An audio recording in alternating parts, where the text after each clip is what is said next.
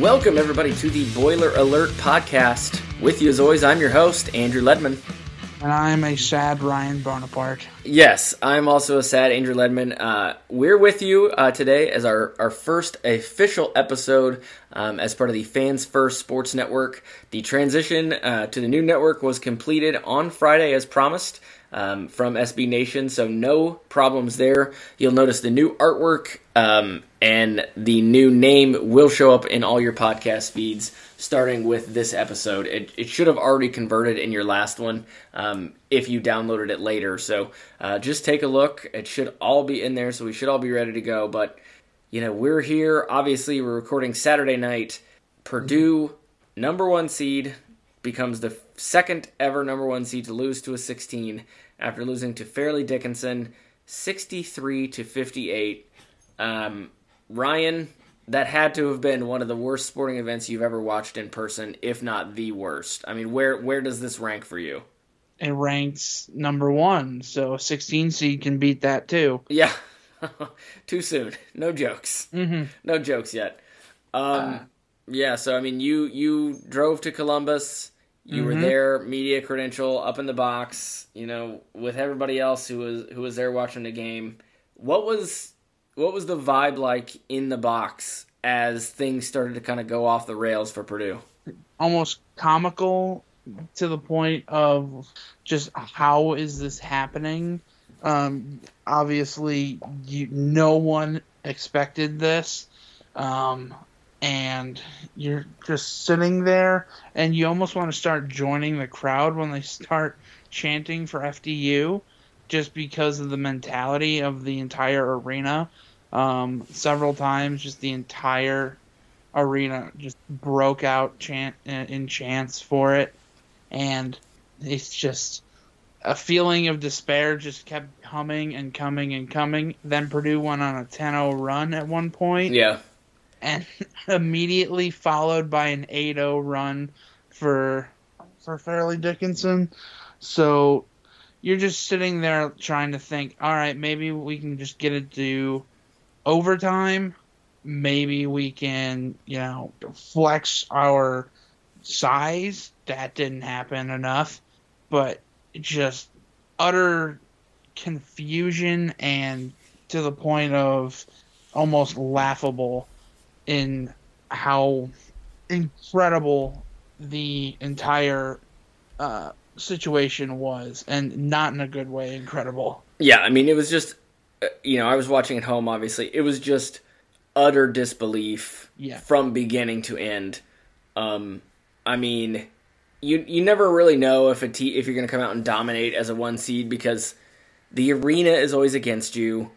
Right. Everybody is looking for the upset. Everybody wants to see the top team lose because it's better for their team, and it's fun. It's fun to root against somebody, and if you're there, you're always going to root against the Goliath. You're not rooting against David in these battles. You're rooting for the upset, and Purdue was obviously the team everybody wanted to see lose, and if you allow a team who is the underdog to stick around, you allow those fans who honestly don't care and who, are just there to watch a game, to wait for theirs that comes after. You suddenly let them focus more on the game. You let them get into the game. They go after you, and it's just you allow these teams to stay in the game, and this is what March Madness thrives on, is these teams staying in games and clawing their way back and having a chance at the very end, whether it's because of the crowd or the officials being influenced by the crowd, whatever it may be. As a one seed, you can't allow it to happen. And Purdue allowed Fairleigh Dickinson to stay in this game, have a lead for a lot of the game, and Purdue just couldn't figure anything out on offense to pull away. And it was an absolutely maddening game. I mean, there's no excuse for this outcome. It's not something that should happen.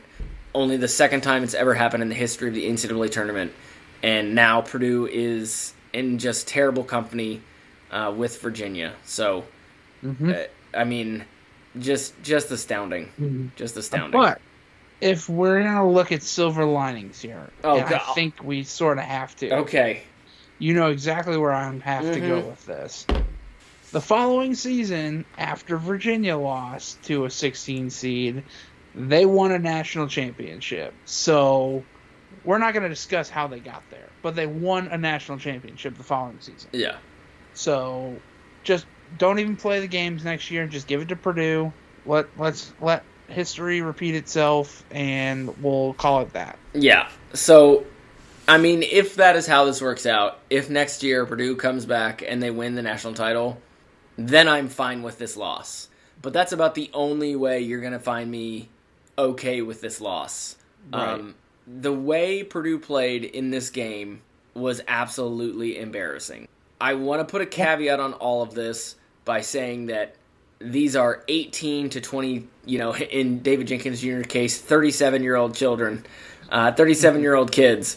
So we want to, temper what we say and understand that these guys, as hard as it was for us as fans to watch our team lose, it had to have been exponentially harder for them to lose. Right. It is not as if they weren't trying. It is not as if they weren't out there putting their heart and soul into the game, because they were.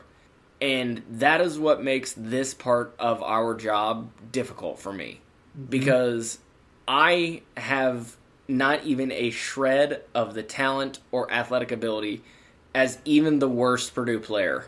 Even the walk-ons could, outscore me 100-2 if we went out there and played.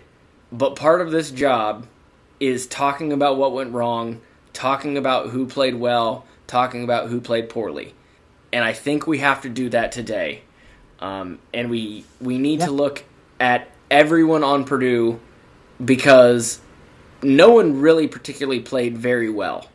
Even Zach Edey, who was out there 36 minutes, he was 7-11 from the floor, 7 of 10 from the free throw line, 15 rebounds, 21 points total, so 21 and 15, and you're like, that is a great stat line. But he turned it over twice, had trouble, with some passes. The way FDU was playing on offense, he got blown by quite a few times. And the biggest culprit in this game, well, maybe there's so many culprits in this game. Purdue goes 5 of 26 from 3 for 19% and just absolutely missed so many open shots. I mean, wide open shots. And I don't know, if Purdue cannot hit those shots, there's no chance they win any games. Because these are not just shots that are contested and, you understand if they miss them. These are wide open shots because 3 to 4 FDU guys are sagging so far onto Zach Edey that they dared Purdue to shoot the 3 and to beat them from 3. And Purdue could not rise to the challenge. Not at all. No. And you said it there, the 3-point shooting and turnovers. They had 16 turnovers in this game, too. Yeah. Compared to FDU's 9. So it came down to they looked like they were just afraid to shoot the ball. Absolutely. Yeah. And it wasn't just the freshmen, because No. that's happened before. It was everyone. Mason Gillis shot the 3 7 times, but in the final 6 minutes, he looked just like he didn't want to. He looked horrified. No one looked like they wanted horrified. to. I mean, he had the ball in the corner near Purdue's bench on at least 2 occasions, wide open, and you could just see him hesitate.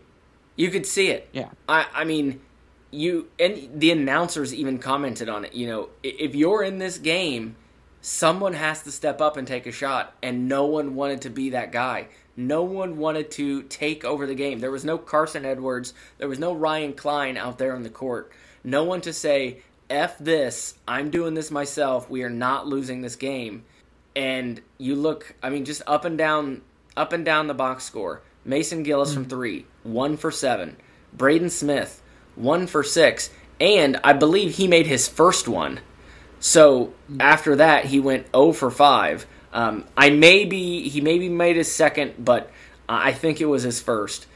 Fletcher Lawyer, surprisingly, 3 for 8. But then Brandon Newman, 0 for 1. Ethan Morton, 0 for 2. David Jenkins Jr., 0 for 2. So just absolutely abysmal shooting. And as you said, no one wanted to shoot. No one wanted to be the guy to step up and win this game. And that is a huge, huge failing of this team.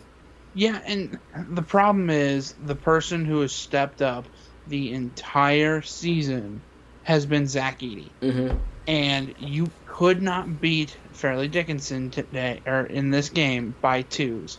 You had to have someone step up and shoot from distance. And Purdue does not have that player. They have not had a player come in, shoot, lights out, save maybe a few games from Lawyer, and you just didn't have it. You don't have that cold-blooded player to come in and just do a Kemba Walker. Yeah. So there's your true difference in this, but a lot of this has to be just the style of play. It just did not work in this. Yeah. I mean, Fairleigh Dickinson was pressing. I put a tweet out. It takes 4 passes to break this press, get the ball to Zach Edey, and you're golden. They pulled it off one time. They almost pulled it off twice, but I believe once it got to Gillis, it was a strip from behind and a turnover. Yeah, that sounds right. But if you had just picked up your pace, they were slowing down. They could not keep up if Purdue had ran and gone to the basket. And it played right into their hands because Fairleigh Dickinson, they had, 9 players play, and only 2 players had more than 30 minutes play time. They were swapping players out the entire game so they could run circles around Purdue. Mm-hmm. And they did. You saw it. Zach Edey could not keep up. Now, I get he's 7'4" and doesn't have the lateral quickness as a guard, but it was clear that's what they did. So, do you speed them up so they get tired? It didn't happen, but that's what everyone was shouting at them to do.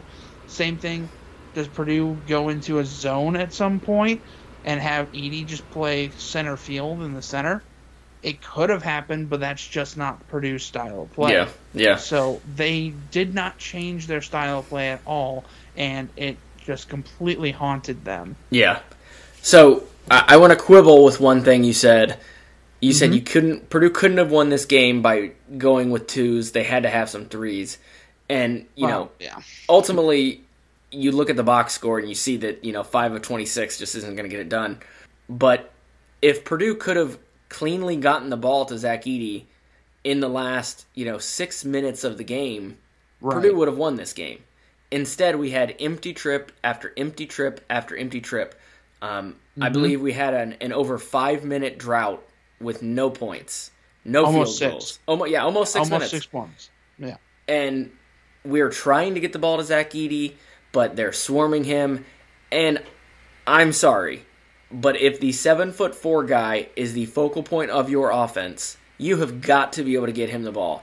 I don't care how difficult it is. I don't care how many 6'4" guys are swarming him. Figure out how to pass him the ball.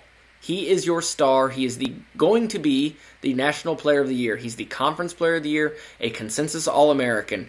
Put his arms up in the air, figure out how to get him the ball. He will drive through them, and he will get fouled. Zach Edey needed to use his power and his strength to get through these people.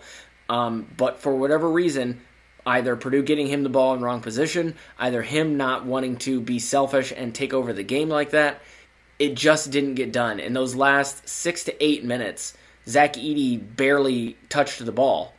And I want to be fair and say credit to Fairleigh Dickinson on how they played defense, but you cannot convince me that they are better athletically and better schematically than we can be as a team. And it's a failing on every level. And I want to go to your last point, talking about how Purdue basically allowed Fairleigh Dickinson to play their game. Mm-hmm. Fairleigh Dickinson controlled the tempo, controlled the style all 40 minutes of this game, with the brief exception of that 10-0 run when it really felt like Purdue might be taking back control. But as you said, right after that 10-0 run, Fairleigh Dickinson had their own 8-0 run. So it's not as if that was even, a time when we could all relax and enjoy this game. Mm-hmm. And here's where, if you're a longtime listener of the podcast, you know that I'm a huge Matt Painter fan. I will defend him almost always. I cannot defend this game.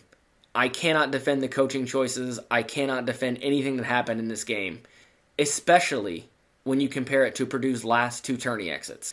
And I've got the box scores for all 3 of these games up, and there's a couple stats I want to read to you and just show you how these games are similar. So Purdue loses this game, Fairleigh Dickinson, 63-58.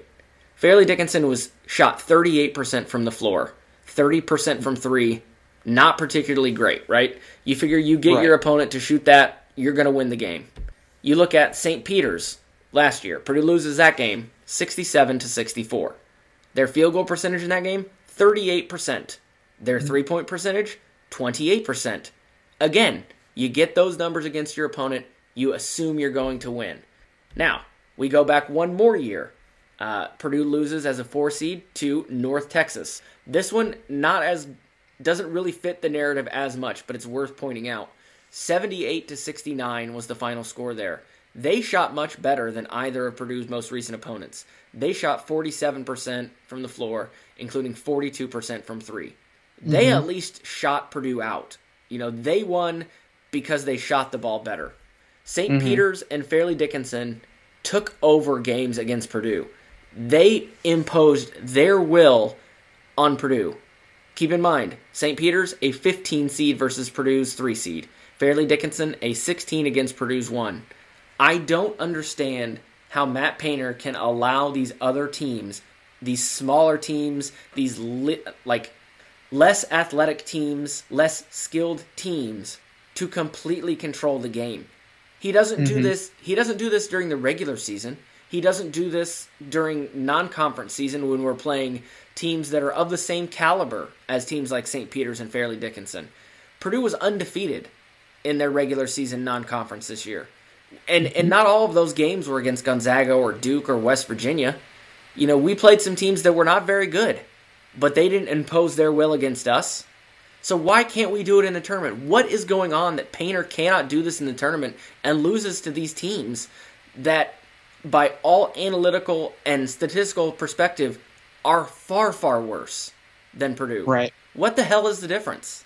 Yeah, and you have to wonder if it's some sort of just mental block. I know he's quite stubborn in his ways. I mean, that can be a very good thing. Yeah, and hang on to that thought, because as soon as you're done, I'm coming back to that. I've got a lot of opinions. Okay. Yeah, I mean, so he does not change it up. He doesn't really change his offense. And, Zach Edey was the crutch this season. Now, as you said, and I agree, your rebuttal, that they could have gone to Zach Edey more and should have, but just nothing changed in this game, and really it was tempo. Tempo completely just annihilated Purdue's chances in this game. If you ran a little bit more, these players would have been tired, and their offense should have slowed down. Now, this is the, they were 361st ranked defense at one point. Yep. Prior to their first 4 game, they were 361st. After that, they jumped all the way up to 359th.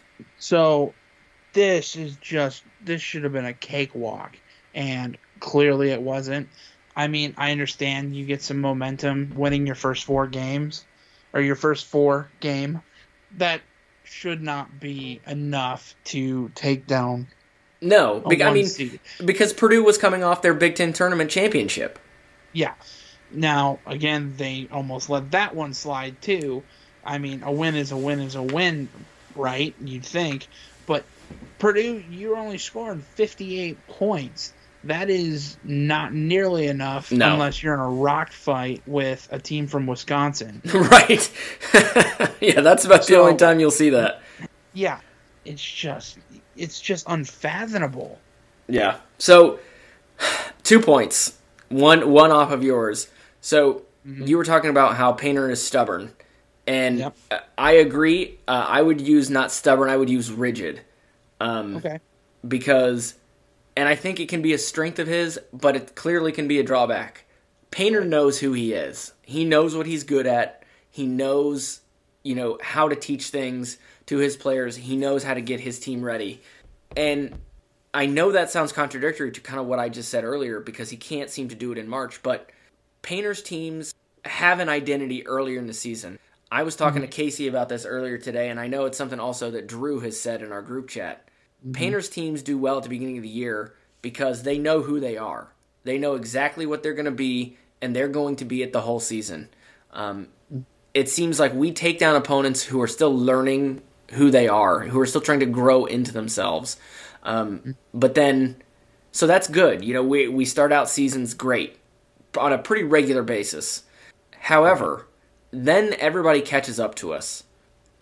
And when things don't go well, Painter always talks about, his process, and it's a system, and you got to be process-based, and you put in the work, and you'll get the results. And that is a lovely sentiment, and I think it is true in most things in life, that if you put in the work, good things will come. But when you're in a single elimination tournament that ultimately decides how people view not only you, but your entire body of work, you cannot be so rigid. You have to understand that these smaller teams, these overmatched teams, Fairleigh Dickinson, St. Peter's, North Texas, you know the game they're going to play. You know what they're going to try to do. They're going to try to dictate the speed of the game. They're going to make you play down to their level, and they're going to swarm our big men. It happens every time. I don't understand how we do not have a counterpunch for that at this point. We basically played the same game last night as we did against St. Peter's. Neither opponent shot the ball well, but they pressured us, they forced us into turnovers, and they just converged on our big men, and ultimately that's the reason we lost. And that is so frustrating. And to your other point, I don't understand where the urgency was for Purdue. Purdue was down by either 3 or 5, and Braden Smith is just, with like 2 minutes left, 3 minutes left, a minute and a half left, Braden Smith is walking the ball up the court. No urgency. Yeah. FDU is content at that point. They weren't even pressing him. They were content at that point to let Purdue burn the clock because the clock was their friend and Purdue's enemy. And Braden Smith and the rest of the team, Braden Smith was only the point guard. Once the ball gets across half court and it goes around the horn, it's up to everyone to figure out how to get a good shot and get it fast. And there was none of it. There was no sense of urgency of, we are down 5 points with a minute to go. We have got to score, and we have got to score fast. There was nothing from this team in that front. Yeah, not until about 30 seconds left. And at that point, it was too little too late. The problem is people from the outside looking in are going to say, okay, you knew this was going to happen because FDU was really good with the press. The press didn't make that much of a difference other than slowing down tempo of the game. FDU really only attacked the first pass and then let Purdue go to work. It makes Purdue get over the half court line at 22 in the shot clock rather than 27.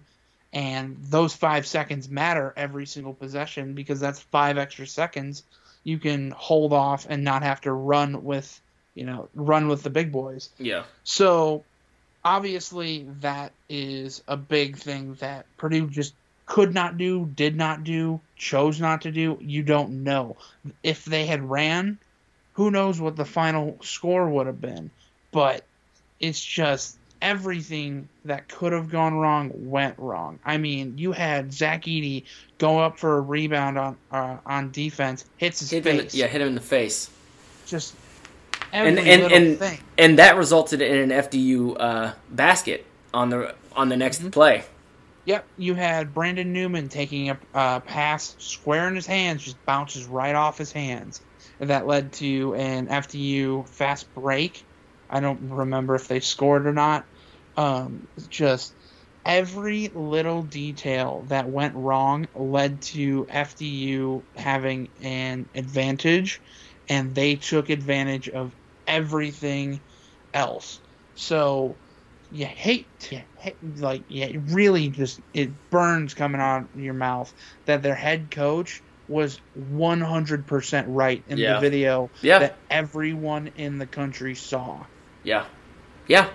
I mean, he watched the tape and he said, I think we can beat him. The more I watch, the more I think we can do this. He knows his personnel.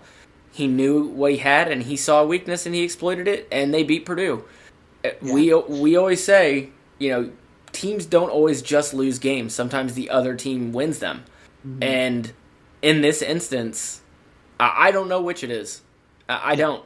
Because Purdue did everything they could to give the game away, but FDU was prepared. And so kudos to them. I mean, I want to hate them. I do. But they did everything. They did everything right. And they won the game. This isn't one of those games where you have to look at your opponent and say, oh, I got cheated. Oh, they, I hate them because they won. This is a game that makes you look yourself and your program in the mirror. Because right now, this Purdue team, or this Purdue program it reminds me of Iowa. Iowa is amazing at what they do. Iowa can put up 120 points in a game. But as soon as something changes, that's when all hell breaks loose. It's as you said, the rigidity of the style of play through Purdue. Now, Purdue's not Iowa. Purdue's at the next level, but it's the same thing where if you can't bend without breaking. Yeah. And that is very ineffective in the tournament. Yeah, this is... Someone on Twitter asked me if this is rock bottom for this program, and I didn't know how to answer that because it certainly feels like rock bottom. You're a number 1 seed, you lose to a 16, only the second time in history it's ever happened. But I'm trying to be fair and take a step back and say this can't be rock bottom because we won the Big Ten by 3 games. We won the Big Ten tournament. And, you can listen to IU fans, and they'll tell you that those don't matter. Those don't mean anything. The only thing that matters is whether you hang a banner, following March Madness. And there's a certain school of thought among the Purdue fan base that feels that way as well. I don't feel that way. I still look at this season, and I will always remember this season as a great season until the end. But that's how every season ends. Every season for Purdue ends that way. Only one team walks away at the end of the year and is happy. But I'm going to remember that Purdue won the Big Ten by 3 games. I'm going to remember that Purdue was ranked number 1, ranked in the top 5 for 15 straight weeks. I remember that they won the Big Ten tournament.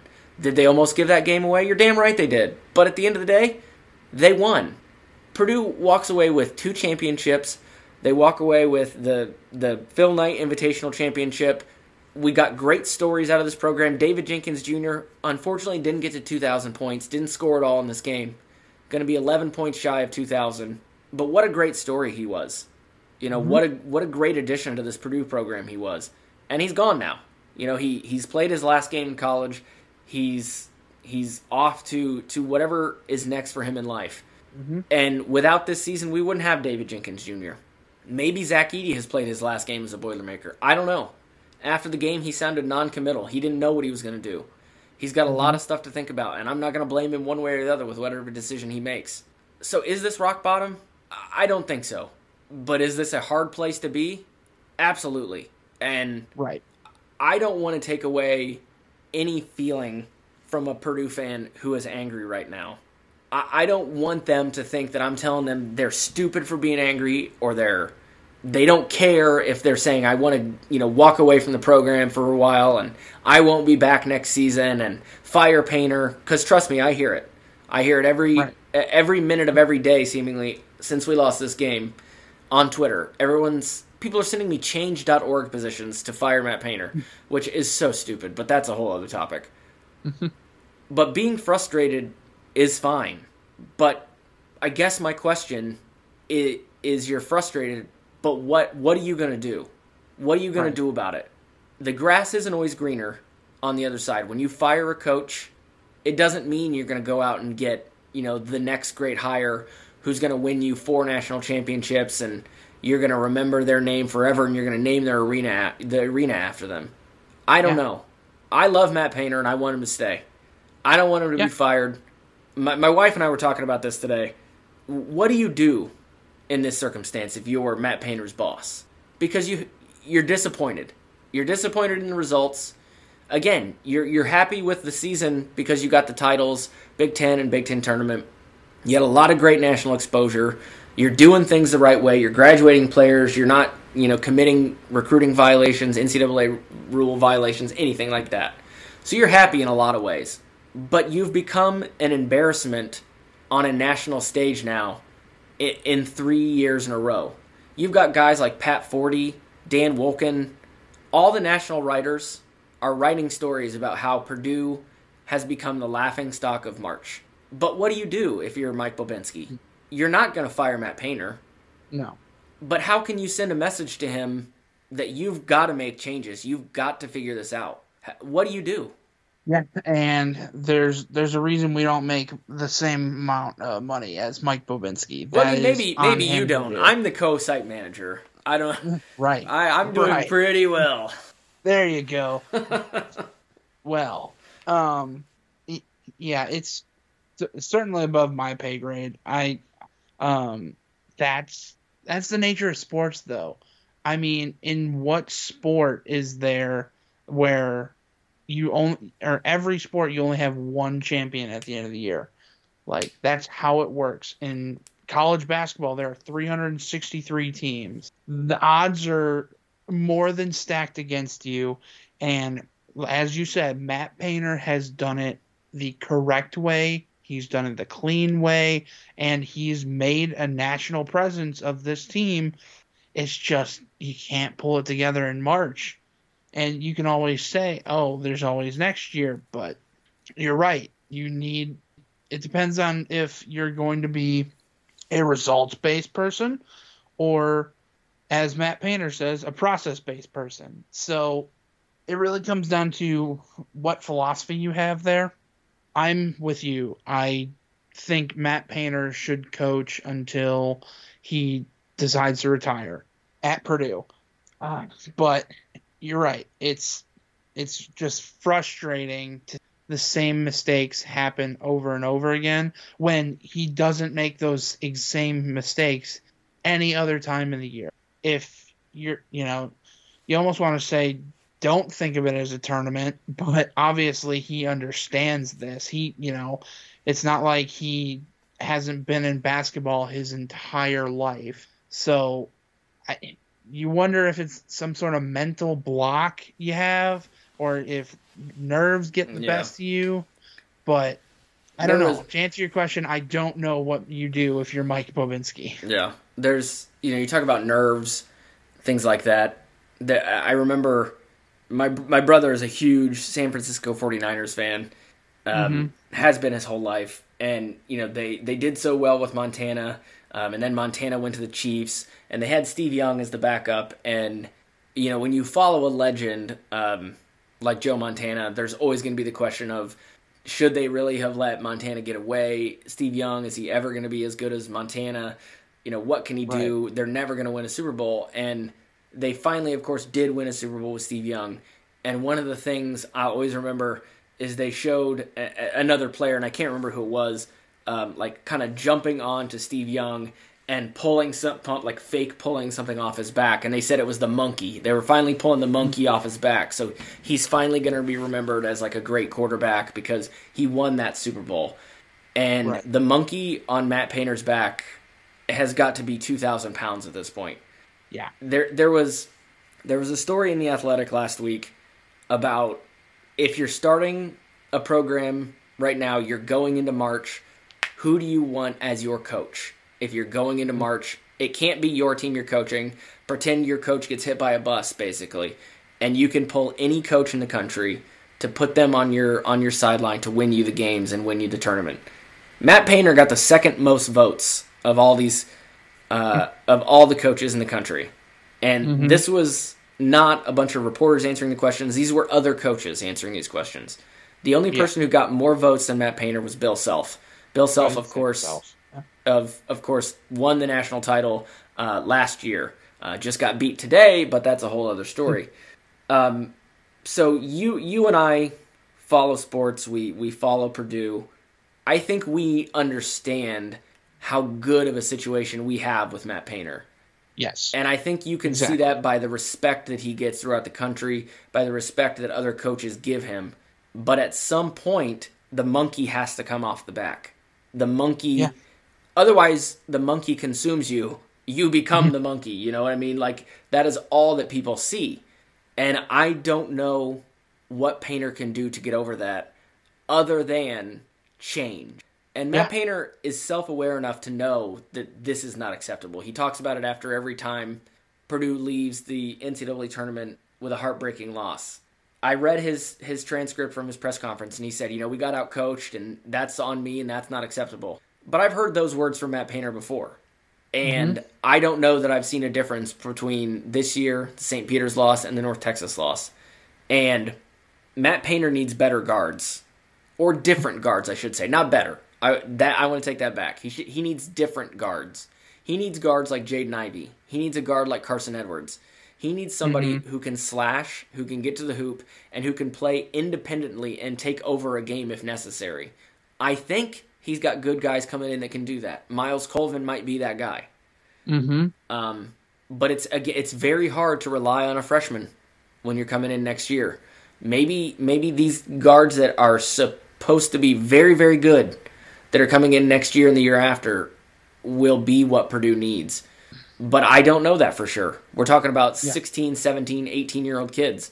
And I don't know how they're going to be in college. And if you say that you do know, you're lying. We look at recruiting rankings. We look at recruiting videos. We read stories from people who follow them. But we don't know. Right. And to say otherwise is naive. Yeah.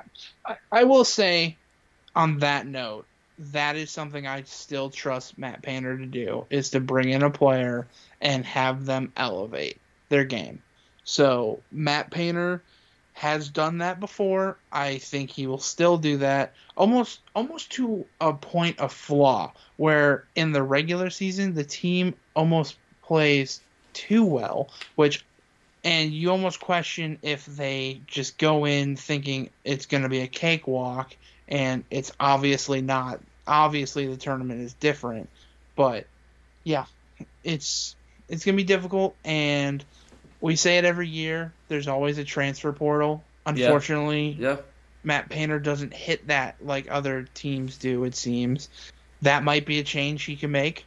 I know he definitely tried to hit the ground running going into this season and missed out a few players that we thought would have been really effective.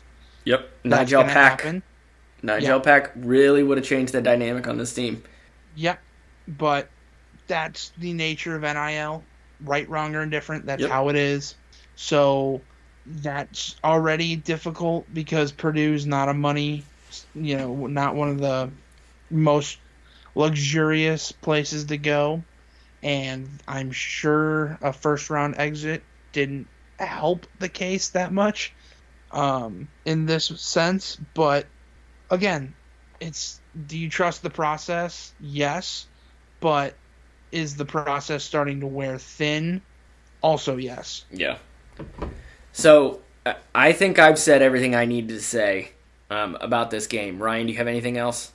I look forward to the freshmen continuing their careers, and I know that Braden Smith, Fletcher Lawyer will get better, and they've already set a high bar for themselves. Yeah, so I look forward to that.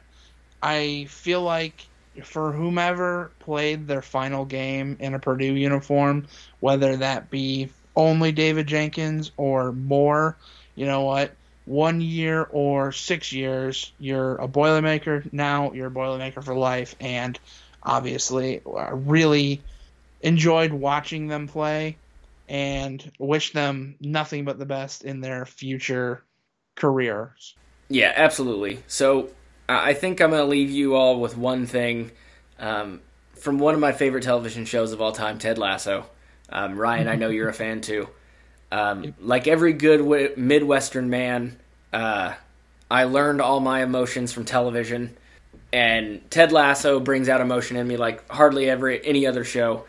There, obviously, if for those that have not listened to us talk about Ted Lasso before, it's about an American football coach who goes and coaches a soccer club over in the UK, and after his team loses, in heartbreaking fashion, he goes into the locker room and he sees everyone is sad, everyone's despondent, because they missed a giant opportunity, and now they're just in a terrible spot. And he comes in and he says, "I promise you, there's something worse out there than being sad, and that's being alone and being sad. Ain't nobody in this room alone." And I want to leave you with that because Purdue fans are very sad right now. We're also angry, but I'm sad because I feel like we've just missed such an opportunity with this team. They could have been so much more. But ultimately, as Purdue fans, we're not alone. We're out there together with every other Purdue fan, and it's going to take time to get over it. We may never get over this loss. It's going to stick with us. It's going to follow us around. But there is always next year. We always can commiserate together. And next time you see a Virginia fan, you can talk to them about how hard it is. So that's all we've got tonight. You know, it's a tough one. We're going to pay attention to the rest of March Madness, but it's just not going to be the same. Podcast episodes probably going to go down to once a week for a little while because, you know, there's just not as much to follow at this point. But, man, it's been an interesting season. We're still Big Ten champs, but it's not how we wanted to end it. So, for Ryan and myself, thanks so much. Boiler up. Hammer down.